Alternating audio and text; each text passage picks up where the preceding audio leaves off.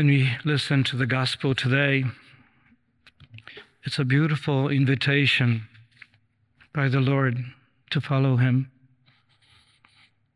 The Lord desires that our joy be full, be complete. And in what way? He wants us to love one another as he has loved us. Remain in my love. There's an invitation here by the Lord who wants to give us everything. He wants to give us joy. He wants to give us fulfillment. He wants to give us the knowledge of who he is, what he has done. And he's inviting us to participate in that gift by receiving him, welcoming him, by wishing and desiring to be like him, because to follow the commandment of love is actually to be like Christ. And so this is the invitation. If we were to look at the early church, because this is when we look at the Acts of the Apostles, we immediately see how the church responded to that commandment of love, how God has chose these 12. And then we see that Judas betrayed him, so there's 11. And how God moved their hearts to fulfill his will. And what was the Father's will?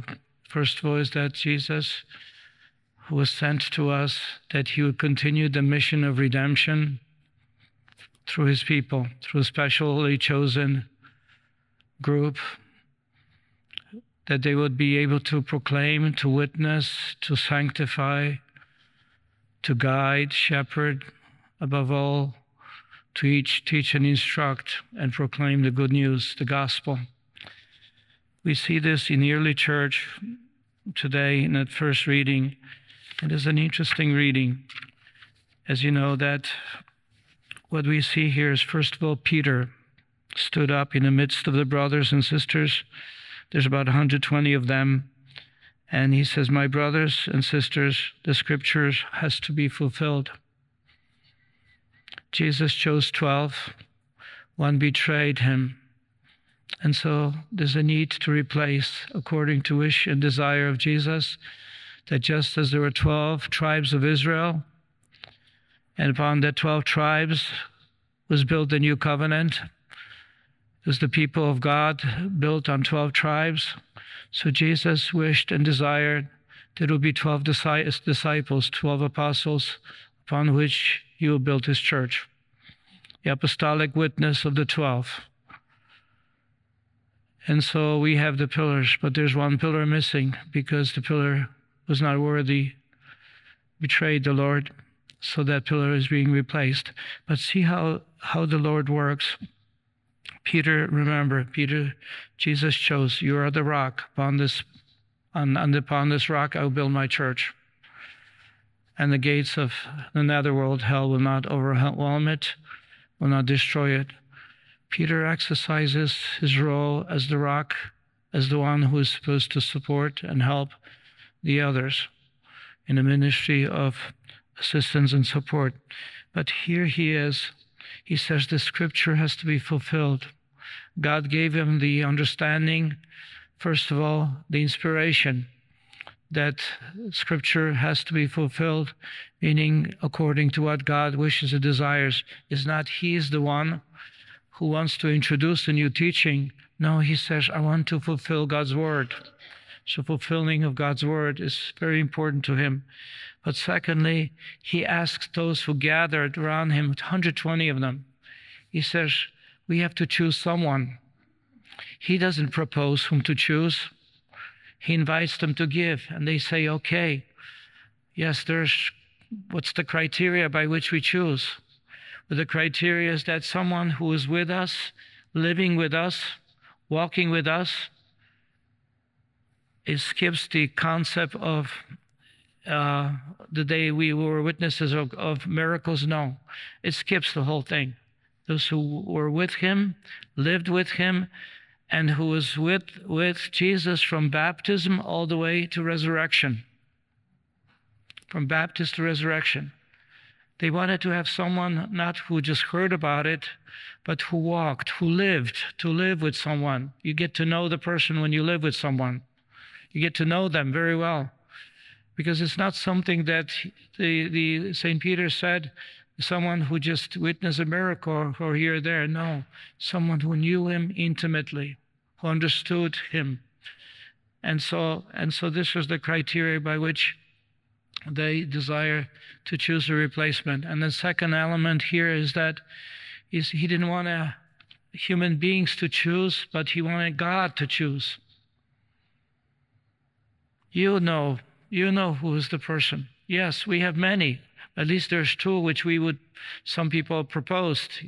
Joseph and Matthias, both were there. But Peter said he didn't want to exercise the right to choose on his own, but he wanted to give it to the Lord. So they asked the Holy Spirit, you guide us.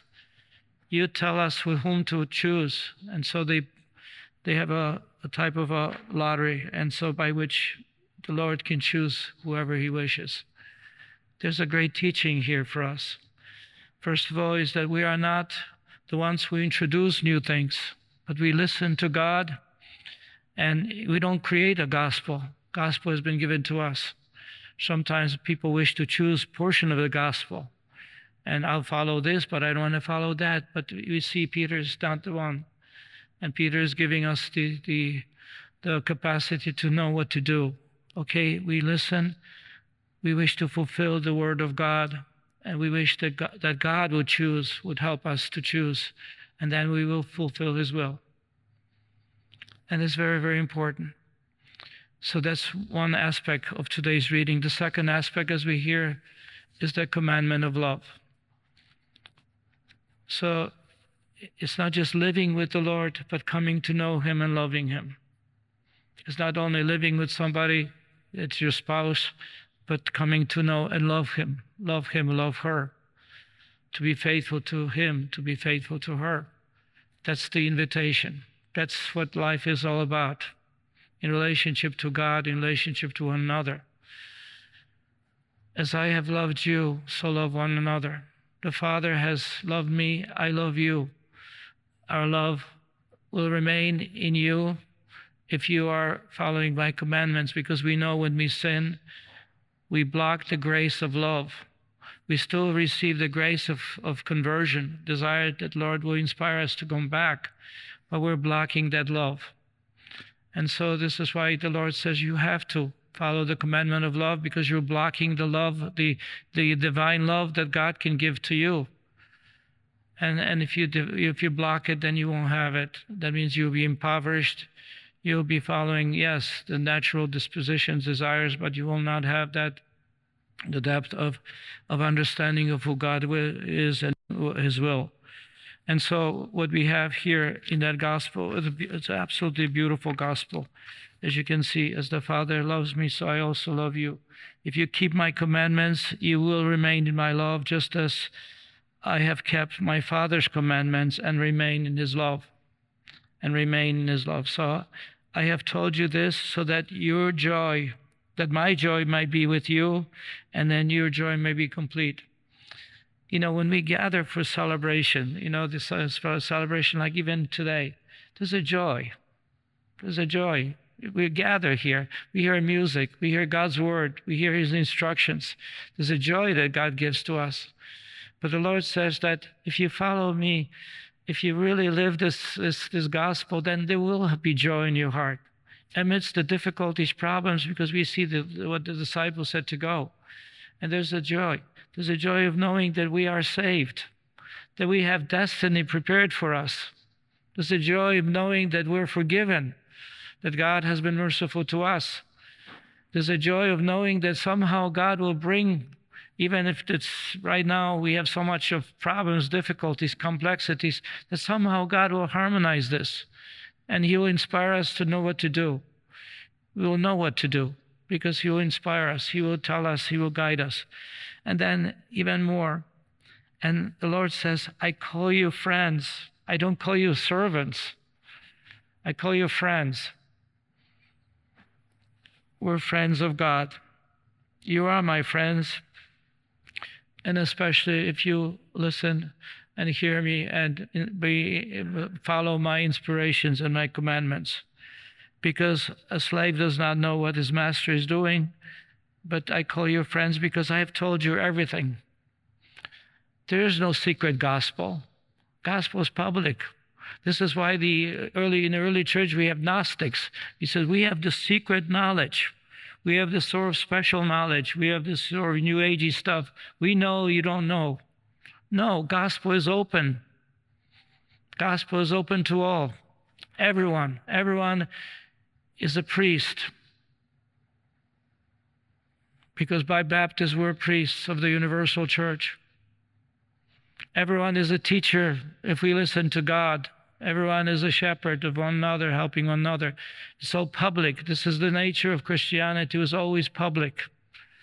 Nothing hidden, nothing secret. All the movements which I know something better. I'm more enlightened. No, everybody has received the gift of the Holy Spirit. Everybody receives the gift of the Eucharist.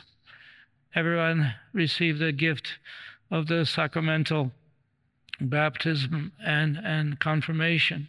It's all given. Gospel is open. Anyone can read. Anyone can criticize it even. It's given to us because I call you friends. I have revealed to you everything. I want you to be free. You're not enforced. This is freedom, invitation in freedom to follow the Lord. And does not that give us joy? Sure. He treats us with freedom. Protect human life, guide, protect one another's dignity. Love one another as I have loved you. I have offered my life for you because this is how much I have loved you. We do so out of love. And then it was not you who chose me. I chose you because I love you. I chose you. I have given you the privilege to share in that divine life. How do we love? What do we receive from the church? First of all, the church loves us by teaching, proclaiming, offering us the gospel, the sacraments, the power by which we can be sanctified, but the power by which we can be saved. He gives us the privilege of sharing and being with Jesus, sharing in the banquet of life. Gives us the privilege of receiving him. That's what the church offers. This is what the Lord says to us. I have chosen you and offering all these things. But the invitation is always like this. We see ourselves, and what do we see? Our disorders, our messed up passions. We don't know sometimes what we're doing. We get upset with things which we shouldn't. We get upset over things when people tell us something that we should do good. If I say to someone, and I would say the same thing about myself, you should be doing this, the Lord is calling you, and then we get upset. St. Paul says, why is it that I do the things which I know I ought not to, and why don't I do the things which I know I should? And he says, what a miserable person I am. There's a sinfulness in us. And there's a sinfulness, the disorders which are there. But that should not be a cause for sadness. It should be a cause for joy. We have the medicine of immortal life. We have the medicine of that which is given to us. Sacraments do the work that they are assigned to do. When one is baptized, yes, we're freed from original sin. Yes, we were freed from sin. Yes, we were incorporated into the body of Christ. Yes, we become the temple of the Holy Spirit. And when we receive the sacrament of confirmation, yes, we receive the power of on high, even if we don't tap it. The gift is there. Maybe we're not tapping it. We don't ask the Holy Spirit to guide us. So the great gifts are there, but we're not tapping. What about sacrament of marriage? How many times people right now disregard because they don't understand. They don't understand what sacrament of marriage is. So they don't tap on it. They don't even want it. Just a legal bind is sufficient. But the sacrament of marriage, the sacrament of matrimony is a gift of God's power to bring the two who are united in that sacrament, in that love for another, gives them the power, gives them divine love, gives them divine, merciful binding power that is able to overcome obstacles. That brings them joy, because there's no greater joy than to love one another, and also they understand the love of God for them. Divine love is manifested through the sacrament of marriage by the love of the two for one another. So this is what sacraments give. Penance. How many take advantage of the gift of merciful love, forgiveness? I know these are the sacraments. They act. They have the power. They do. They transform. They actually signify. They make reality of what they signify. They do what they ask, because this is how God wished to give us, to offer these things, these powerful means by which we can become holy, by which we become people of God, lovers of one another, the means by which the Lord gives us. And finally today, I know that there are those who have accepted and have followed the path of God's healing through the profession and called to be healers as doctors and nurses and all those allied high health care. And they're gathered today, and all of you who are gathered for the conference, you're participating in our Eucharist here from the shrine. We're very grateful to you, for all of you who have joined us in this conference. For this conference, the purpose for this conference, as you know, is to integrate into your ministry, your calling, because it's not just a profession, it's calling, because no one could work for 12 hours or 14 hours or 18 hours and take care of others if it's not a calling. Because, job is a job. And if it's, it's limited in time, we can't do it.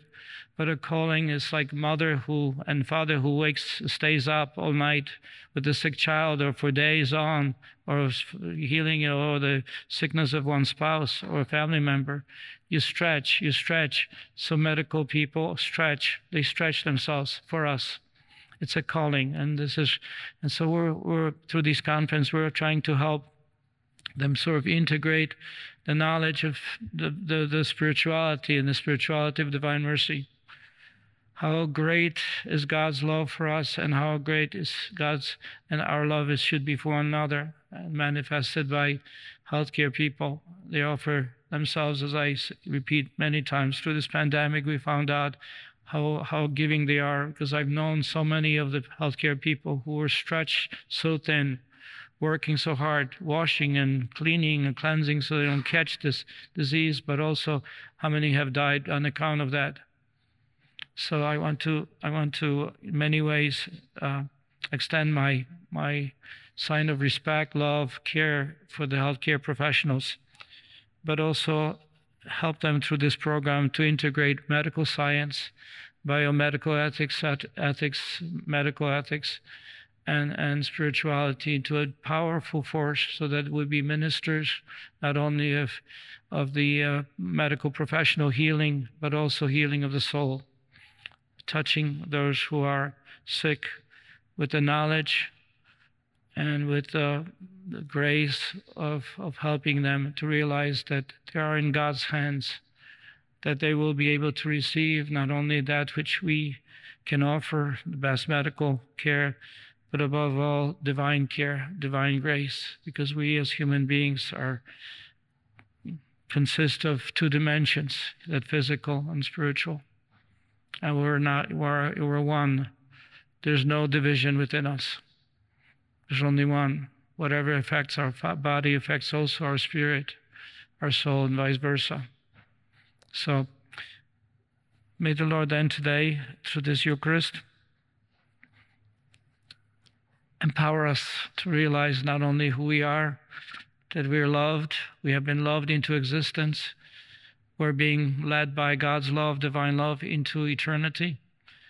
And while on earth we are to tap, to receive, to welcome the Lord's grace that is given to us, that grace of love, so we can share with one another. And somehow, even if it is difficult, transform, sanctify, divinize our own lives, but also others of our brothers and sisters, to bring, as John Paul II would say, to civilization of love, not civilization of darkness, where we have to eliminate people, those that we not wish to welcome unplanned, wherever they are, but that we welcome everyone. Because God's church, God's kingdom is for everyone. And that's the invitation. May the Lord then help us through the power of the Holy Spirit, and then through the Eucharist that we receive. May we attain that love. May we attain that fulfillment of the Lord's desire to give us complete joy, knowing where we are, who we are, and where we're going. Are you a Marian helper? Join our Spiritual Benefit Society and start sharing in the graces of all the daily masses, prayers, and good works of Marian priests and brothers all over the world. Sign up is free and easy. Simply visit micprayers.org. That's micprayers.org. Thank you, and God bless you. Please follow or subscribe to this podcast to receive the latest episodes and updates. If you have been blessed by this podcast, I invite you to leave a review. Reviews greatly improve our podcast ranking and will help spread this podcast to other people throughout the world. Are you enjoying this podcast? I invite you to listen to more shows brought to you by the Marian Fathers of the Immaculate Conception. Join us daily for enriching spiritual content, which will help you on your journey with Jesus Christ. Simply visit DivineMercyPlus.org for a complete list of our shows. That's DivineMercyPlus.org. Are you a Marian helper? Join our Spiritual Benefit Society and start sharing in the graces of all the daily masses, prayers, and good works of Marian priests and brothers all over the world. Sign up is free and easy. Simply visit micprayers.org. That's micprayers.org. Thank you, and God bless you.